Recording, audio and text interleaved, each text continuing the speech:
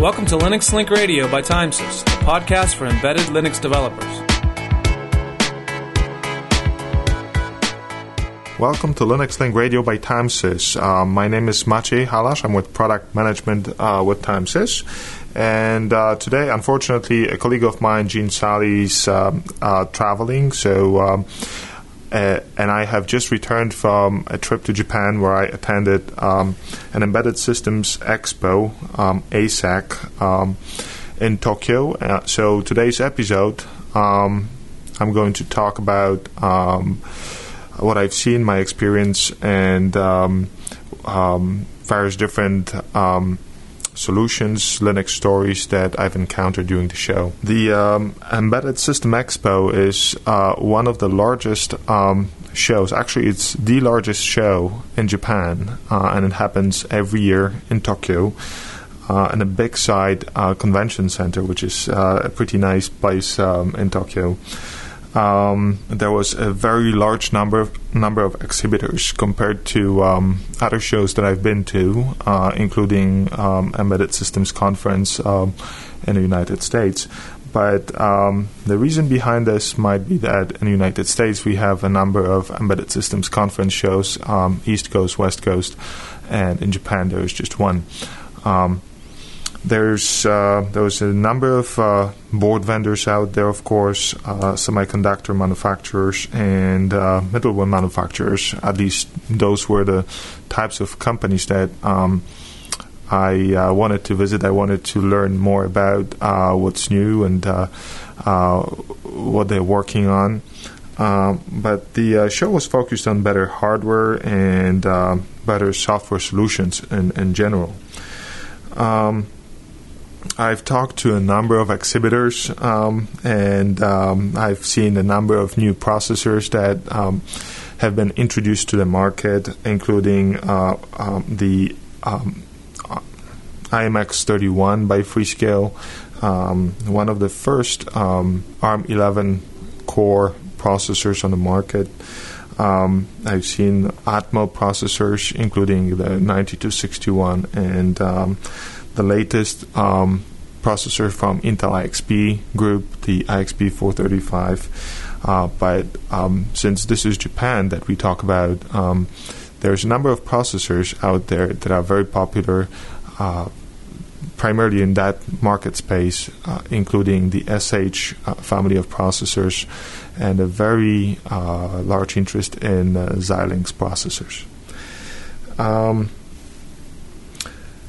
So during my time there, I, of course, stopped by a number of booths. I looked at a number of demonstrations involving hardware. One demo I've seen had two tubes with balls in them, and the idea was that the balls were thrown in the air at an equal interval of time. The demo was showing how reliable or the real-time performance of one solution versus the other. I was comparing a Linux solution against with real-time enhancements against Linux solution without it. It was pretty interesting to see that because Japan has always been interested, a market that was very interested in the performance, the reliability of the operating system, real time, to be short. So I've seen a lot of interest in higher levels of optimizations and real-time performance. The market in Japan, one of the most popular operating systems that I've encountered there is called Itron. It's very popular in Japan, actually. It's a project. The Itron project is one of the sub-projects of the Tron project. And since I was not familiar with that particular solution, I talked to people a bit, and I found out that Tron is really an open real-time operating system. It's a design with an acronym for Real-Time Operating System Nucleus, the RO the TRON, right. The project was begun by Professor Ken Sakamura of the University of Tokyo in 1984. And its goal was to create an ideal computer architecture for all society's needs. The Tron itself does not specify the source code for the kernel. It doesn't provide any sources to the developers, but it's just instead a set of interfaces and design guidelines for creating the kernel, for how to develop a good, very small, tiny little kernel solution.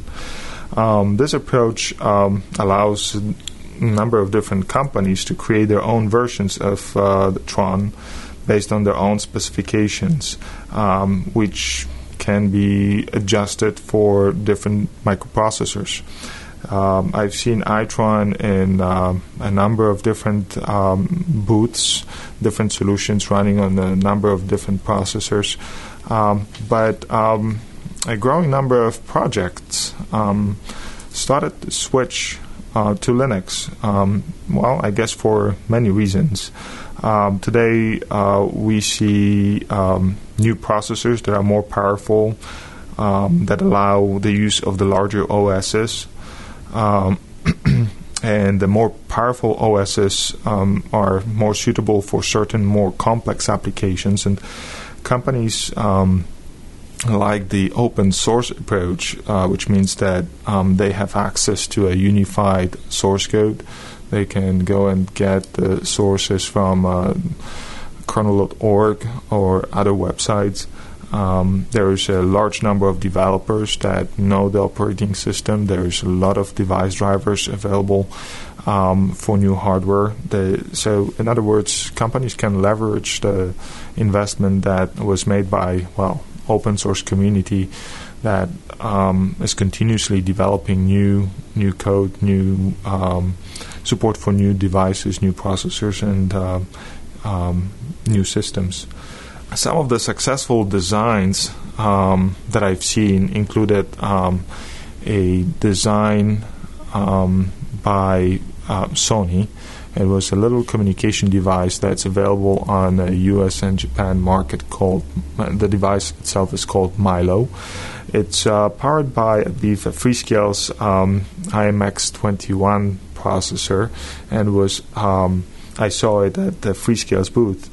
It's a very interesting application or success story, if you will, because it is using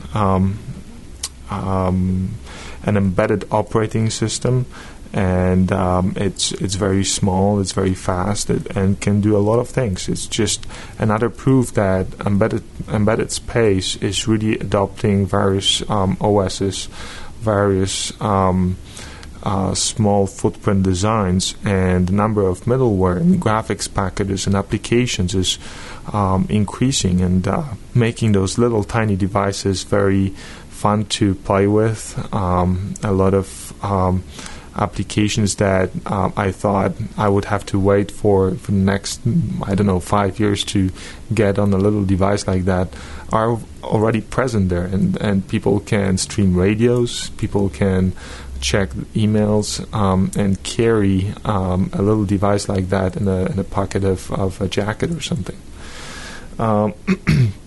I've seen a number of network devices, like gateways powered by IXP processors, a number of PowerPC processors, a number of middleware and internetworking protocols that have been developed recently and today catch on in a number of industries. I've seen at one of the booths, semiconductor booths, an approach to unifying connections between distributed systems via network to allow bidirectional communication between different subsystems of the entire household control system, which was amazing because it will allow in the future customers to connect computers with televisions, with various embedded devices, and have a ability to look at the pictures, listen to your music from your computer in any part of your house. The new televisions also use new processors, and are powered by operating systems like Linux. So the adoption of Linux seems to be growing. There is more companies today, at least at ESEC, showing demonstrations that involve Linux in one way or another. There is obviously a still need for a well-performing solution that meets certain performance characteristics. But from talking to a number of people, I can conclude that Linux is ready for those projects, and customers are really looking to implement Linux in their solutions, beef it up with additional protocols, additional applications, and make end-user applications, that end-user experience more fun. So I'm looking forward to attending more of those shows, because that's one way of for me to compare where Linux is going and how it evolves. And I'm happy to report that Linux is on its path to be a very successful solution for customers in embedded space. So I apologize for a short episode today. Hopefully next episode, Gene and I will be able to get together and talk about an interesting topic from embedded space.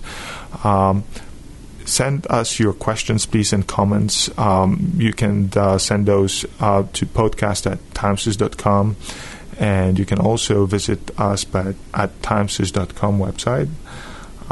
So with that, thank you very much for your time today, and we'll talk to you next time.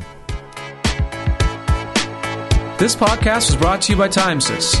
Check out our new site to get free code, discuss, and learn about embedded Linux development. Go to timesys.com today.